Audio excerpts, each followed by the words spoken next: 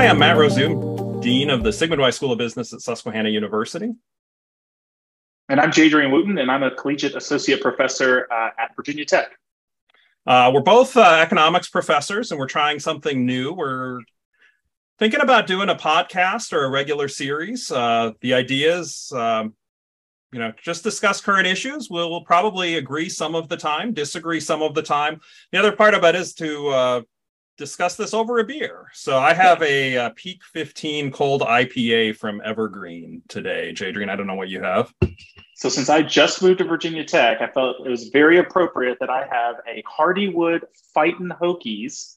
It's a lager, but it is a beer that is an actual official collaboration with the university. The food science department contributes to it. So when you buy a Fightin' Hokie beer, you also contribute money back to scholarships at Virginia Tech. So I figured that was a good way to kick it off since I just started. You win the beer one. And that's going to be tough to one up, I think, in the future if we do this again. Susquehanna doesn't have a beer scholarship that you can contribute. We don't. It's a good idea.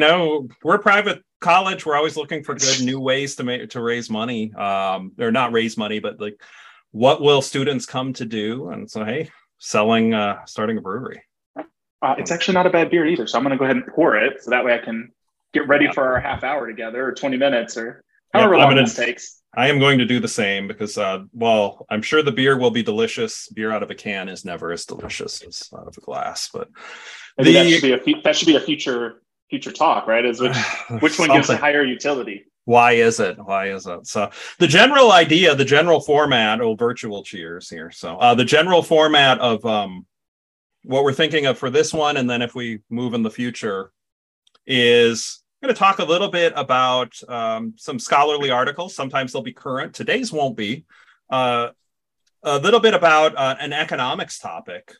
And also then we want to relate. We both are into pop culture and economics and want to raise one kind of current situation we're thinking about and where pop culture shows up in economics. And we'll start with an explanation of economic concept that we'll discuss, but it also frames a little bit on why we're doing this, why we're trying this, which is the idea of opportunity costs. So, Jadrian, I'm guessing most people who are tuning into the two of us may know, but for those who don't, or for students who found us, you want to give the definition here for us? I'll give you my definition. So maybe this is where our first disagreement will come from, is maybe we'll disagree on what the definition is. So I always present opportunity costs as it's the value of the next best alternative. All right, what else could we be doing with our time? We're spending our time together drinking beer and talking about economics. What's the next best thing that we could be doing? That would be our opportunity cost. So for me, I think, anytime people ask me what's my favorite economic concept, or I think the most important concept, I actually think it's opportunity cost. That's always the one that I pick as my favorite one. So I don't know if you have a different one, but mine is opportunity cost. That's a good question. First of all, I think your definition's about what I would be. What's the value of the next best alternative, right? What are you giving up to get something? Sometimes it's monetary, sometimes it's non-monetary, sometimes it's a combination of both. So I agree with you. What would be my favorite concept to cover? Off the top, I probably should have thought of this a little bit more or know this. Maybe the next time we talk, I'll have a good idea of what is my favorite. No, I do love opportunity cost. I think that's always a fun one to talk about. In general, I think my favorite topics to teach are the ones where students don't really know what's coming and there's a real aha moment. And opportunity cost, I think, does that some of the time if you're relating the cost. It's not just monetary, especially. What would be the topic that you teach that has the biggest aha moment? So I think I know mine, that where students are just whoa. It's not I guess it's I think I can relate almost anything back to opportunity cost. So I think I know mine, but what's yours that you teach that students are just blown away? Well, I think a lot would go incentive. So I don't know of a topic. I remember the biggest visual reaction I ever got was explaining how the way colleges are set up with all-you-can-eat buffets. And we were talking about incentives. We were talking about, so this is thinking on the margins. and how thinking on the margins is valuable. And I was saying, look, so you all go to a lunch and you've prepaid, and so you're going into a buffet. You should be eating until the marginal benefit of the last thing you eat equals the marginal cost. And the marginal monetary cost is zero. If you were going to a restaurant and you were paying $2 per item, you should be eating until the marginal non-monetary cost has to be above, or I'm sorry, the marginal non-monetary benefit has to exceed $2. Therefore, you should be eating more here. Mm-hmm. And you hear about the freshman 15. Well, part of it might be the fact that everybody's on a cafeteria plan. And I'll never remember one student, Adam, a great student, and just says, I can't, like, the way I'm looking at the world has completely changed. That's one reaction. I don't know if that's the one where I always get the most visual reaction, but, you know, relating marginal analysis, and it jumped out at somebody as something, wow, this really helped explain the world in a way I had never imagined. I think for me, so I'm going to say what I think is the biggest aha moment, but I don't necessarily think it's like related to a concept. It's always like when I talk about game theory, or like showing the golden balls clip of just people are like, oh my God, they stole from each other. You guys do this. You do this to each other all the time. Like, you cut each other off on the sidewalk, or like you do this. So like, that's a big aha moment, but I don't know that it's the concept that makes them go aha. Yeah. I think the one where they really start to, like, you can see like the wheels turning is when I start talking about negative externalities and why people do things that are annoying or bother people. And this idea that, like, they're not taking into account that they're bothering the person behind them while they're walking and playing on their phone. And so I kind of talk about this idea of, like, the individual doesn't care. They do more than what they're supposed to. And I was like, that's why they're annoying. And like, you can see the gears turning, and they're like, oh, that's why my roommate stays up till 2:00 in the morning. They don't care about me. And I'm like, I feel like you already knew this. I think it didn't like really. They didn't have a word for it. No, they're not paying the cost for the total cost of their actions. And we have been recording, you know, we've now done a grand total of 10 minutes of recording, and we're already way off topic. So that's okay. So we can go back to right. That's our opportunity cost. Opportunity cost. So what, part of it, the opportunity cost is of this exact moment in time, right? The time we're recording, which, I mean, for me, I would probably be upstairs answering emails, or maybe I'd be enjoying a beer, talking to family at this exact moment. But, you know, there's more than that, right? We spent some time talking through, should we do this? We plotted out a little bit about, okay, what will we talk about tonight? Not in great detail, just a short outline. As you could tell, for those listening can tell, right? We got off track pretty quickly on this. I think that's going to happen a lot. Yeah, probably. But, and then there will be some time post-production, I guess, editing this down and getting this live and then promoting. So that'll take a little bit of time. What, for me, you know, I think we thought carefully about even doing this first one.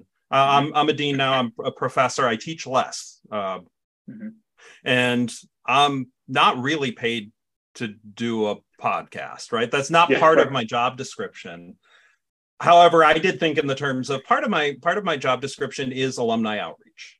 And I think, okay, this will go up. If we do no more, this will be up, and I assume some alumni will see it. And, you know, it's a little bit of outreach. More people, I won't be interacting with them, but they'll see me and they'll hear me talking and teaching, and hopefully they'll have a positive impression. Yeah. But no, there's definitely a cost. And then the question we'd have to come up with is, are the benefits will they exceed the costs? Well, you know what I think is really interesting, and I think about this whenever I teach too, because this is always the hardest part. We jump right to the equilibrium and we say, hey, you know, you don't do it if the marginal cost is greater than the marginal benefit. Except, you know, like in the beginning, the costs are going to be negative, right? Like, we're not going to get the benefit for the first couple episodes because, right, people don't know about it. They have to learn about it. And so I think even in that sense, like, you start to get to see kind of that differences between when we think about like what we call our definitions, our formal outcomes, that final piece is like, that's not true everywhere. It's kind of right, like you said, at the margin, at the end, when you're thinking about another episode. I think that's really where this is a really good opportunity to think about, like, what we teach students is very different than necessarily what's happening every single time, but like it will kick in eventually. So for me, right, opportunity cost, I think, so I'm a director of undergraduate studies. My focus is, right, how do I get the Virginia Tech program to be the best undergrad econ program in the state and in the country? And how do we get people excited about economics? And I think one way to do that is kind of talking about economics in a less academic form. I think for too many people, economics is about finance and the stock market and bonds and trade. It's about the people you see on the news talking about recessions and inflation and unemployment. And I wish people knew more about economics. This way of thinking. And so I think to me, it works in outreach in a sense of like, maybe students will hear about it, students will get involved, students will like it. But I also think about it in the sense of, can there be a greater good that we can provide, not just to our students, not just to alumni, but to just the population who's interested in learning about how economists think about things, disagree about things. I think that's the hardest thing about economics so we're in a college of science. Students are always really confused. Like, why is econ a science? And I always joke that physics and engineering and chemistry, they have it easy, right? Because molecules and particles don't talk to each other. They don't have feelings. So they know exactly what's going to happen. For us, like, it's hard. And so I think it's really fun to talk to somebody about that and to show that economics is about life, but that economists disagree about things. And it doesn't mean that one of us is right and one of us is wrong. It's just we have different opinions about what's the best way to go forward. And we have different definitions about what's best, which is, I think, is going to be fun too. Yeah. No, I mean, you raise a good point. Part of it is, in terms of other benefits, I mean, I mentioned a couple possible benefits. I mean, the opportunity cost is clear. It's time, and time is sparse. And whether it's time, kind of personal time, a little bit less time relaxing and watching the World Cup highlights. We're recording this the day the U.S. just beat Iran to advance to the round of 16. Or it's work, other work things I could be doing, which, most of those have to get done anyway. So it's but then the benefit of the individuals who see it, that's outreach. That's the benefit, as you say, for Virginia Tech, or for me, for Susquehanna, which for those watching who don't know, I think everybody would know where Virginia Tech is. I'll mention Susquehanna. We're a private liberal arts university in central Pennsylvania. Economics department is ranked number 29th in the liberal arts universities, according to I believe it's the St. Louis Federal Reserve. So I've got to tout that. And business school, I'm dean of the business school. A couple of things about our business school: we're AACSB accredited in a private liberal arts environment, which is rare. There are literally 9 of us in the world. And we're, at least to my knowledge, the only business school that guarantees students an internship in a foreign country. So a little bit about Susquehanna for those who are wondering, what in the world is that word you're saying? If you're familiar with Pennsylvania, you'll know there's a Susquehanna River as well, and we're right on the river. But in Selinsgrove, Pennsylvania. So you got to say where it's at too. That way, Selinsgrove, Pennsylvania, an hour north of Harrisburg, a little bit less than that, about a little more than an hour east of State College. And Jadrian made the visit a few times when he was out at Penn State, and 3 hours from New York, Washington, and 2.5 from Baltimore and Philly. And Blacksburg, I've never actually been to Blacksburg. Where in the state is Blacksburg, for those of us who won't know? So Virginia Tech is in Virginia, Southwest Virginia. So I like to say we're in the tail of Virginia. We're actually not that far away from West Virginia. It's a half hour. I should probably know that answer I've only lived here for 4 months, but it's close to West Virginia, but it's down that bottom tail, kind of near Tennessee, a couple hours away from North Carolina. 5 hours away from DC. So I'm further away from DC than I was before. So Blacksburg, relatively small town. It's a town along an interstate. Or I guess off an interstate by 10 minutes. So it's got all the typical interstate fare, which is within 10 minutes of where we're at. But it's a nice, small, traditional college campus is probably the best way to describe it. So Virginia Tech is a land-grant university, but that college campus feel is what Blacksburg is. Awesome. Yeah, I see the benefit. I definitely think that there is a huge value to society for increased economic literacy. So I completely agree in terms of kind of service to the world. And why do you get a doctorate? Well, we loved economics, and we would like to teach others. And one way of teaching is in the classroom. I'm not doing as much classroom teaching anymore. I do teach from time to time. But the other is teaching the public, and hopefully through our discussions and disagreements, y'all might learn a little bit. And if you agree or disagree, chime in the comments. And also, I mean, I think for this first one, if you find this entertaining and educational and want us to do more, please let us know. I think we're going to evaluate whether to make this a little bit more regular based on the feedback we receive. I'm always happy to talk to you more regularly, Matt. That's the easy part. It's like worst case scenario, I just get to talk to you for a little bit. We get to talk, yeah. There was one time I did a recording I thought I was recording something and it turned out it was muted, and I'm like, okay, well, at least I had a nice conversation with the person. Yeah. So opportunity costs, what are we giving up? The only reason we're doing this is we think there's at least a potential in the long run of potentially significant benefits, right? I mean, you can dream it would be big, but if a modest number of people start to listen and follow and engage, I would view that as a huge success. And if it's one time, well, then we had a nice talk and we enjoyed a beer, and it's not. It'll be more than one time. I'm confident it's more than one. Yeah. Less than infinity, right? It's somewhere in there. Somewhere in between. Okay, that's there. We just have to figure out rounding that down a little bit. Yeah. Anything else on opportunity cost before we go on to our discussion of the economics literature? I don't think so. I'm going to say opportunity cost is my favorite concept. So I'm excited to talk about this. I think we'll talk about it a lot over the next couple podcasts, next couple episodes. But it's definitely one of my favorite ones. So I'm excited that we're starting with that. Yeah.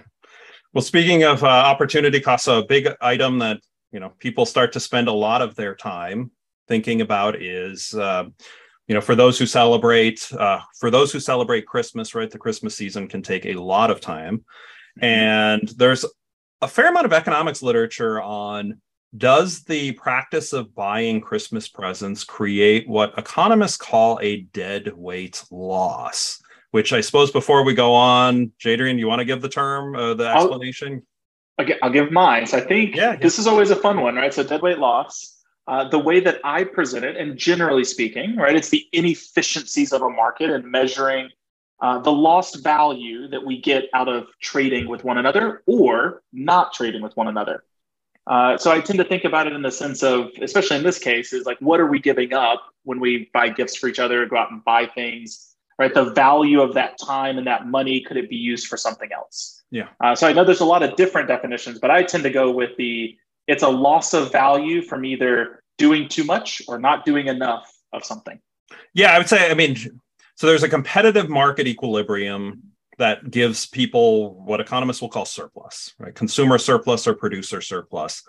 And if the right competitive conditions are met, usually markets do a pretty good job of maximizing or pretty close to maximizing.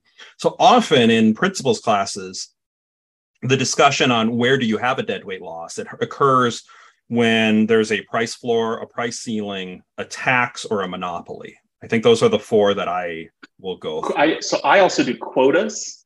Okay. Yep. So I do production quotas and import quotas. So I teach international trade in my principles course. Okay. And externalities. Externalities can create a deadweight loss. Externalities create a deadweight loss.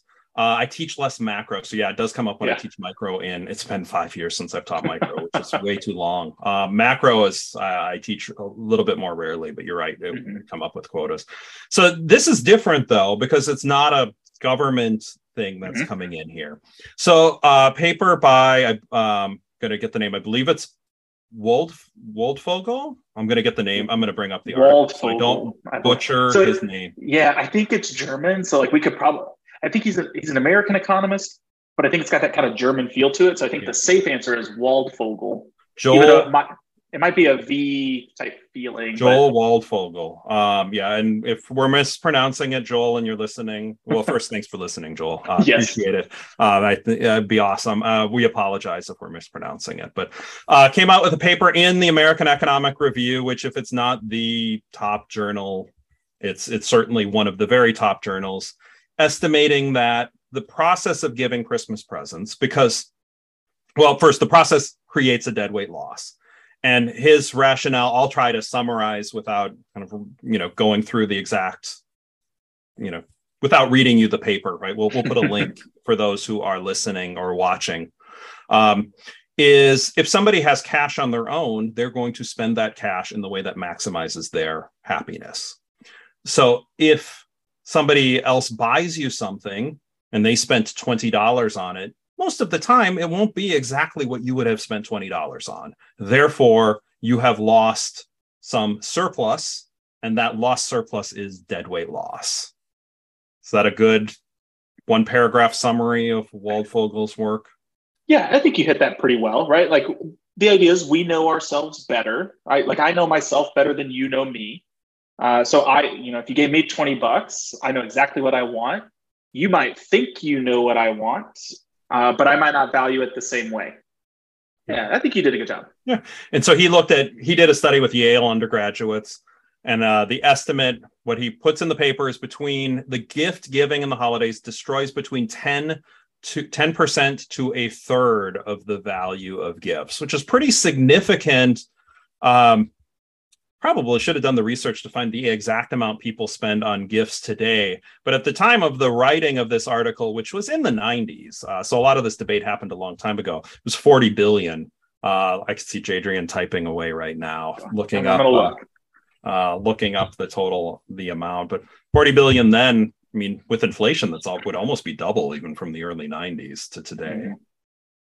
I thought I could find it really quickly. So maybe this is something we drop in the description as well. So we drop in the description, or those watching the video, we might flash the number across the screen for you, but it's a significant amount. Yeah, I love the National Retail Federation. So they collect so much cool data about how much people are spending and stuff like that. So that was my go-to place to try to look it up, but I didn't find it as fast as I thought I could.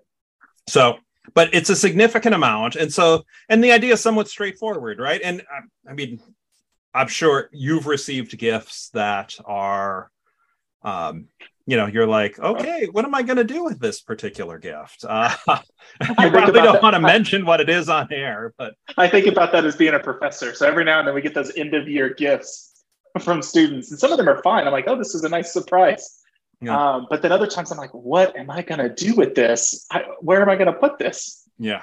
I remember at the wedding, and a long time ago, almost 25 years, opening presents in front of people, and I don't know what to say. I mean, so you're supposed to like act excited and saying, "Oh, great, another bowl! I can't wait to put my chips in there." Right? I mean, like, well, so let's convert your number real quick, right? Because I think a lot of times we have a hard time with percentages. So, like, what is destroying 10 to 30% of value? So the idea, like I like to change it to dollars, so I think it makes it super easy. If you were to get a gift that somebody spent $20 on, like if I was going to give you a $20 gift, destroying 10% of it means that essentially you would have only paid $18 for it. Correct. Or if we're going to destroy it all the way up to 30%, you would have paid $14 for it, right? And so I think sometimes when we hear 10 to 30%, like when we hear percentages, I always feel like if it's under 50%, people are like, that's not that bad, right? Oh, 10% of value is not that big of a deal. But I think when we convert it to dollars, that's where we start to really realize like, oh, that actually is a pretty significant amount, that a $20 gift is actually only worth $14 to $18 to the person who receives it. Yeah. And I mean, and you're not getting one gift, right? I mean, right. And then you multiply by all your gifts, right? Like if you're getting that heavy of a discount, especially, if you're super popular, I don't get that many gifts maybe. So maybe it's not as big of a deal to me, but like, right, like a teenagers get lots of gifts from grandparents and relatives and parents. That value adds up really quickly. So if an average person gets $200 in gifts, and that's probably that, okay, let's say it's 20%. That's kind of in the middle. Yeah.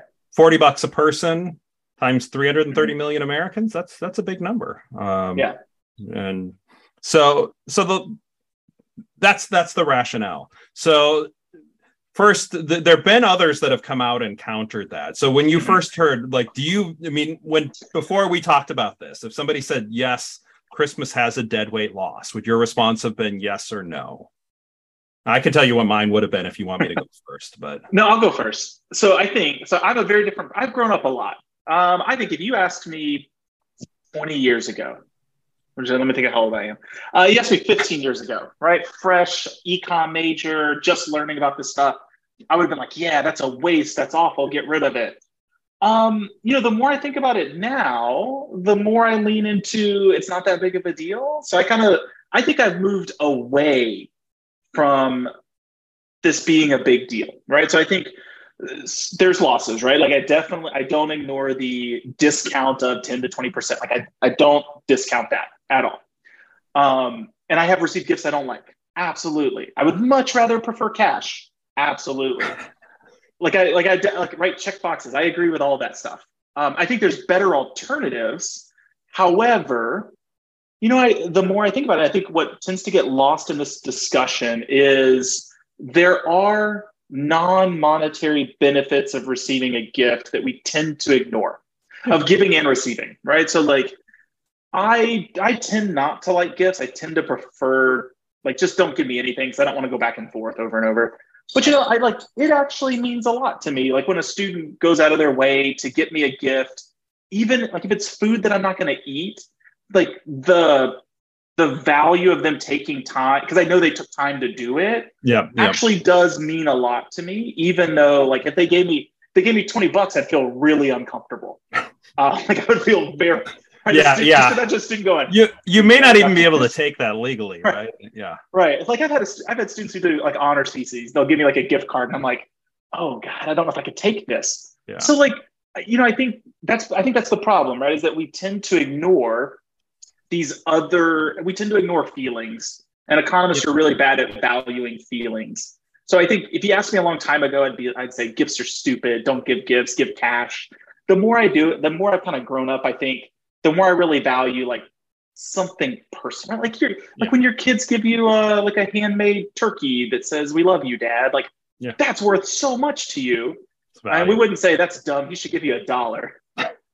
Yeah, you should have spent your time working and paid me money. Right, yeah. Go sell some lemonade and give me the cash. Yeah.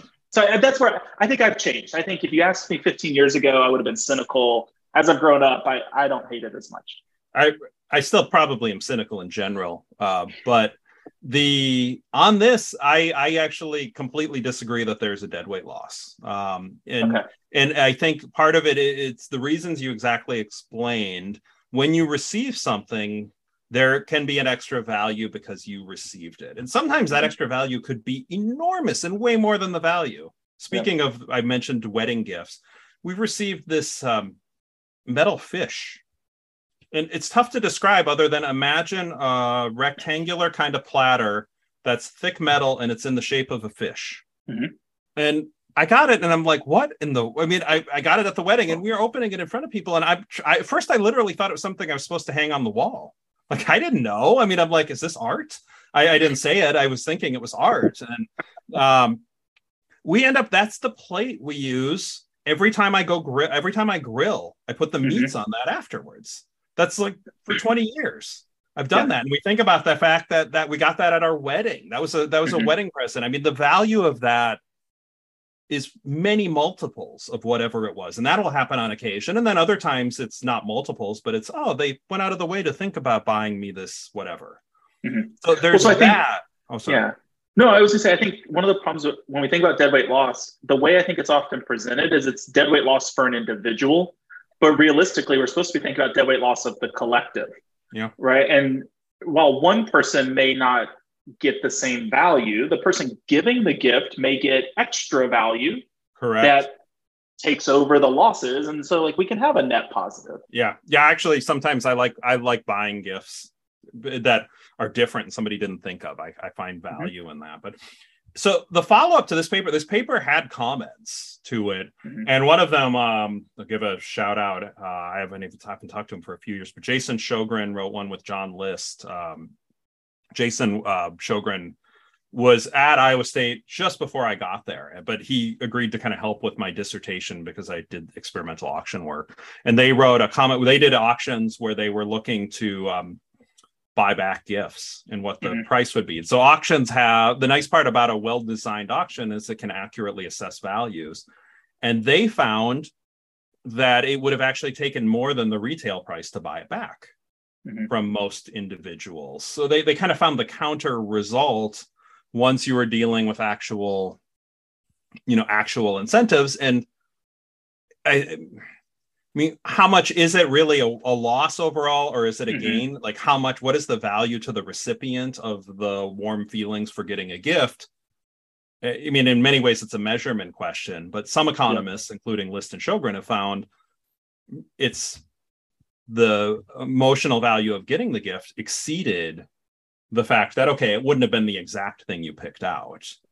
Well, and it's very similar, I think, to, I don't know if it's Ariely who did it, but the kind of classic, you get a coffee, they give you a coffee mug, how much you willing to sell it for, right? Like once it's yours, your value and your estimation of what it's worth changes. And so like if I'm giving you a gift and you're not going to pay that much, once you have it, doesn't mean that you're going to immediately sell it back. Correct. Yeah. And I mean, the one where I just think like the willingness to pay, willingness to accept disparity, where we really saw that to me recently is when Taylor Swift concert tickets went on sale.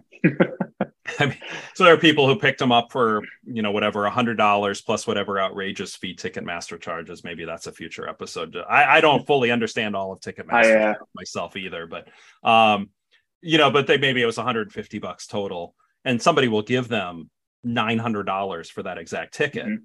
They wouldn't have paid $500 for it, but they're not going to accept $900 for it. The fact that you own it, there's the extra value associated. But well, so I'll chime in real quick because I think this is important to set a precedent in our first episode. I guess we call this an episode. Yeah. Matt and I did not talk about our views before this podcast. And so I think going forward, we should actually make sure that we don't share our views on how we feel about these, so that it's a kind of a nice surprise for both of us of whether we agree with each other or not. Yeah, it makes it. I agree. I think that'll make it a little bit more fun to go through. Because I'm going to be honest with you, I thought you were going to hate Christmas. I really did. I actually like when I was thinking, I was like, okay, I got to get ready to fight Matt. How am I going to fight back? He's going to hate trade. He's going to hate gifts. He's going to fight me on this. I was ready to fight you. I'm really glad that I don't have to. No. I mean, the warm value has value, right? Like the warm feeling of getting it. And you're also right. A lot of that analysis ignored the value for giving the gift itself. And there are people who love that, who just absolutely love shopping for gifts, wrapping, they do not see it as a cost. Yeah. I think a lot of this, it goes back to opportunity cost, right? Like the idea behind it is, what else could they have done if they didn't go shopping for the gift, if they didn't wrap the gift, if they didn't wait for the gift, right? It's all framed in this idea of opportunity costs. And we just assume that there's something else that they could be doing. And I think you kind of brought it up earlier when you talked about like, what's the opportunity cost of this podcast? It's not really work. Like you and I we don't have hourly jobs. We're not going to go work at Chipotle for an hour and get $12. Like that's really not our next best alternative. Yeah. And so like we make these assumptions about what people are doing with their time in terms of shopping and wrapping and giving. But like realistically, for a lot of people, like they might have a salary job, or they may be a stay-at-home individual who like their next best alternative is reading a book, going for a walk, some other sort of leisure activity. And so to them, this is actually the best thing that they could be doing with their time. Yeah. And I think we tend to forget that like people generally know what they want. I think that's a good point on this discussion. And I think in a lot of discussions, because there are a number of economists who have said, look, this, how inefficient is all of this gift giving? Anytime you're trying to claim that people who are making their own private decisions and it's inefficient, you're running, this is pretty big free market person, right? Like they're making their own choices on this. I need a lot of evidence and a lot of convincing in order to tell me that they're really making, that's really inefficient. Right. They may not have given the other person the value that they were expecting, but it kind of ignores the fact that the other person's getting value out of it. Yeah. A couple of years ago, I wrapped just because it was funny. So it was Buffalo Wild Wings. Our group went there. They had an outdoor patio. So our group wasn't comfortable meeting indoors with COVID, but we would go to the outdoor patio at Buffalo Wild Wings, even when it was cold, when we'd bundle up because we wanted to hang out together. It was our group that we did trivia most weeks before the pandemic. And I came home, they had this amazing deal on gift cards where they give you a bunch of bonus cards and then they give you a little metal container that could hold beers, and they threw a few signs in there and more bonus cards. And I actually think I bought two of them separately, and my wife was like, "You got to stop this." But I mean, it was basically free money, and I'm an economist, and I'm going to take the free money. Well, then we'd had a conversation about it, and I went back and I actually bought another one, and then I wrapped it and put it under the tree, and I put it to me because I thought about addressing it to my wife's name, but then I opened the gift and it was there, and I'm like, this is just amazing. What a great gift. And I just got the look from the rest of the family, like that moment, right? Yeah. They still laugh about that. They think that was really funny, right? Like there's value in those things. So I love those promotions. So there was a Panera in my office building previously. And every year they would run the little promotion, right? Like buy $20, get $5. I don't remember the exact rate, but something like that, right? Buy 20, get 5, buy 25, get 5. And I was like, oh my God, this Panera is in my building. This is golden. I went down there and I was like, and I checked, right? I'm a good economist. I'm like, is it like, do I get it for each $20 that I'm spending? Is it like anything more? And they go, no, it's each 20. And I go, oh, fantastic. Give me $200 worth of gift cards, please. And like, you could see their eyes where they're like, what, why? And I was like, look, I work in this building. I come down here every day to get drinks and bakery items. Like, I will spend this money. Like, it doesn't matter. So they rung me up for $200 worth of gift cards, and I got my $50 worth of, they gave me 10 $5 gift cards.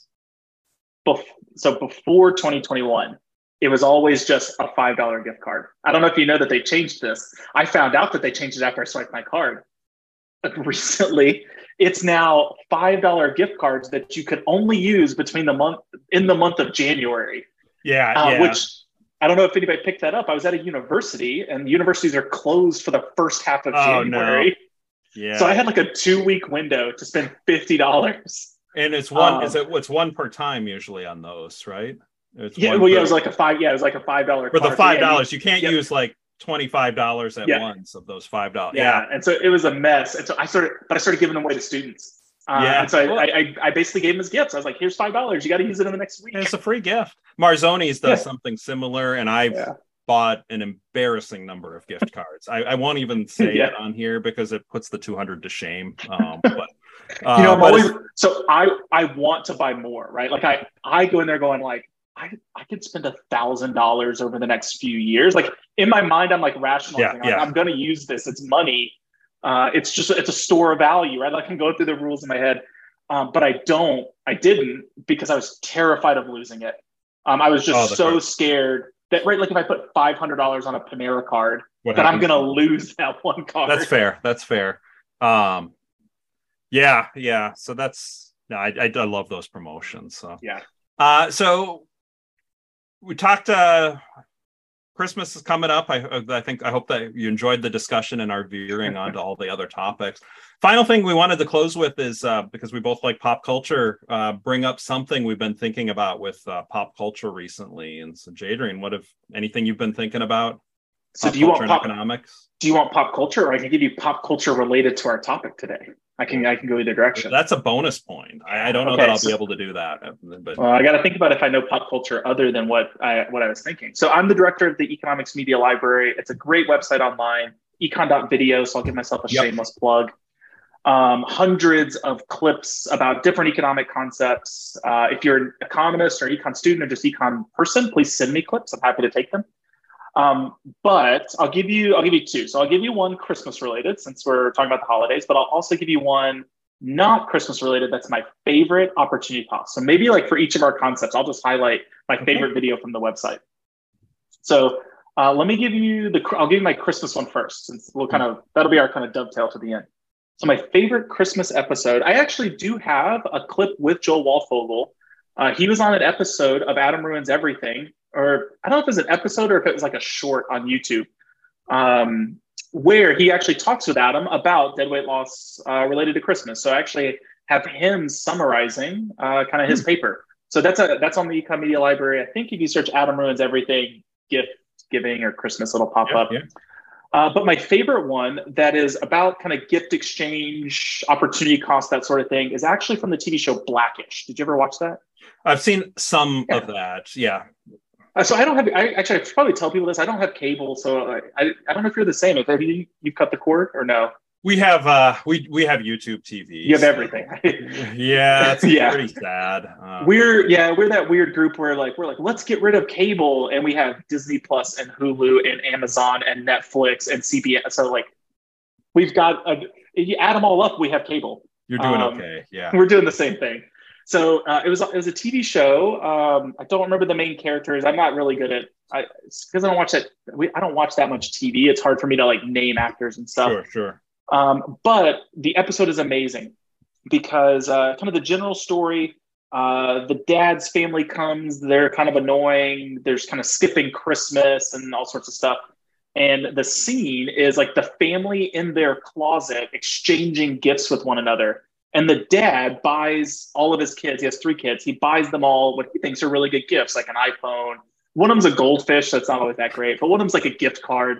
But what I love about that scene is it's actually this conversation that we were just having where like the kid who gets the gift card, he's like, you gave me a gift that like is a daily chore and ends in heartbreak. Like this fish is going to die. Like what kind of gift is this?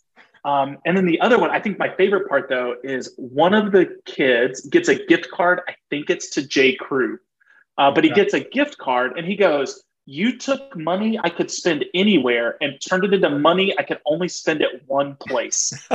And I was like, that is beautiful, right? Like that's what we were talking about is like, if you're going to give somebody money, why give them money to one store? Just give them $200. So I love that scene because it kind of goes through like each part where they're like, why'd you give me a gift card to J. Crew? Like, this is pointless. So that's my favorite holiday related dead weight loss clip. But let me give you my favorite one about opportunity cost.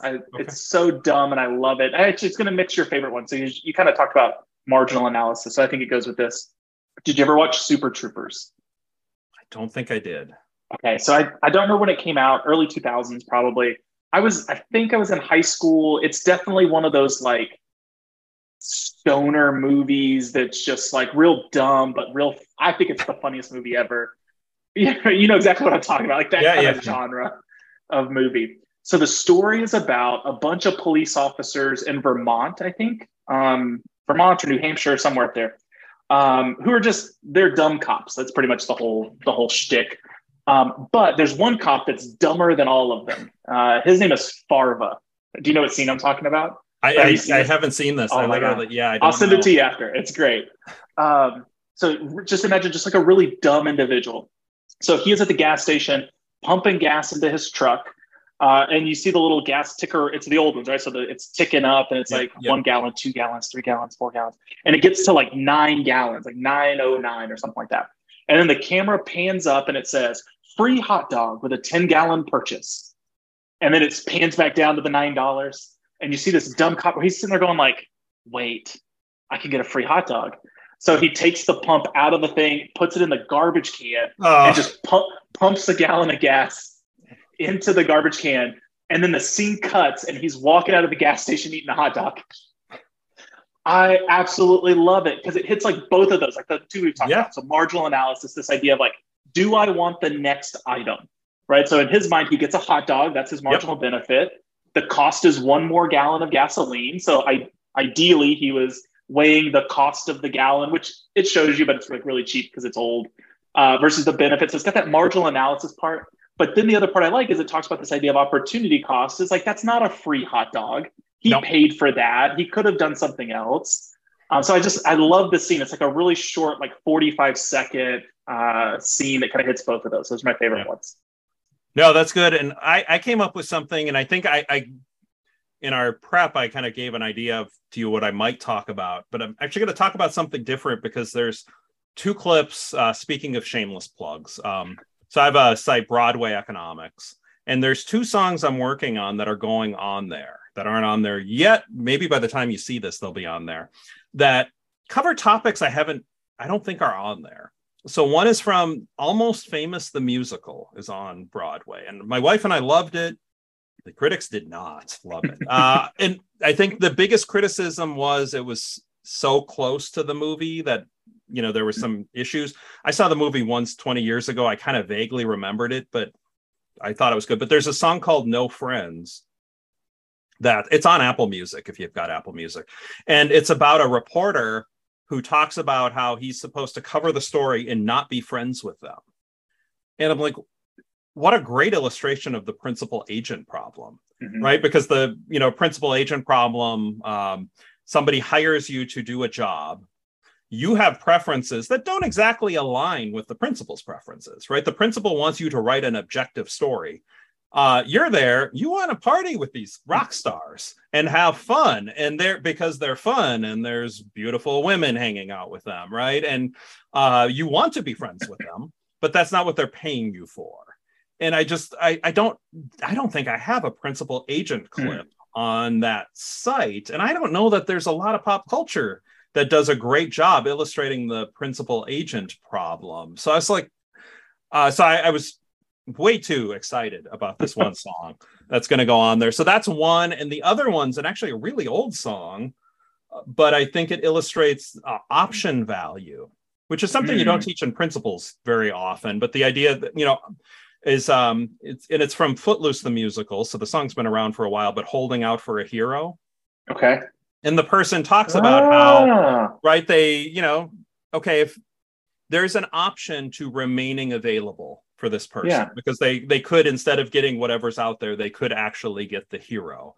Options have value. Often they're thought of as in direct correlation with stock options, which may not have value at the time, but because you have the option to exercise this at a, buy the stock at a certain price at a later point in time, or sell the stock at a certain price, it has value. But even outside of just stock options, if there is something that gives you an option to do something at a later point in time, it has value. And so these are two songs that hit topics I just don't have. And so I'm way too excited about these two songs. I was searching the website. I don't have very many. I don't think I have any option values. I have a couple principal agent problems. Okay. And out of 600, I have 3. Yeah. So not many. I'm going to say I don't have any option value.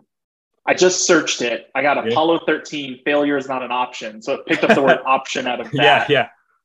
So it's not an option value, but it just says the word option.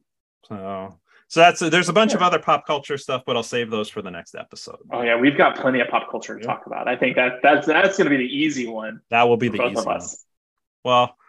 Well, Jadrian, it was nice chatting. I mean, for us, this is just fun, I think. But Matt, it's good. How much of your beer do you have left? I feel like I saved it just for the end. Perfect. About the same. So cheers. And to everybody who was watching or listening, thank you. Once again, it's our first time trying this. We'd love your feedback on ideas for episodes, whether we should do it again. If you say we should never do it again, please be nice about it, I guess. Please just tell that to somebody. Tell that to somebody else. Please don't leave that in the comments. Yeah. Right? Do you want more definitions, more research, more media clips? We could talk. I mean, Matt and I can talk forever. Yeah. So a lot of it is just, we probably need your help to help us kind of narrow in on what we're going to talk about. Otherwise, we're just going to blab for 45 minutes. That's probably true. So with that, take care, everybody, and we will look forward. As Jadrian said, we're going to do at least one more. So we'll see you the next time we record.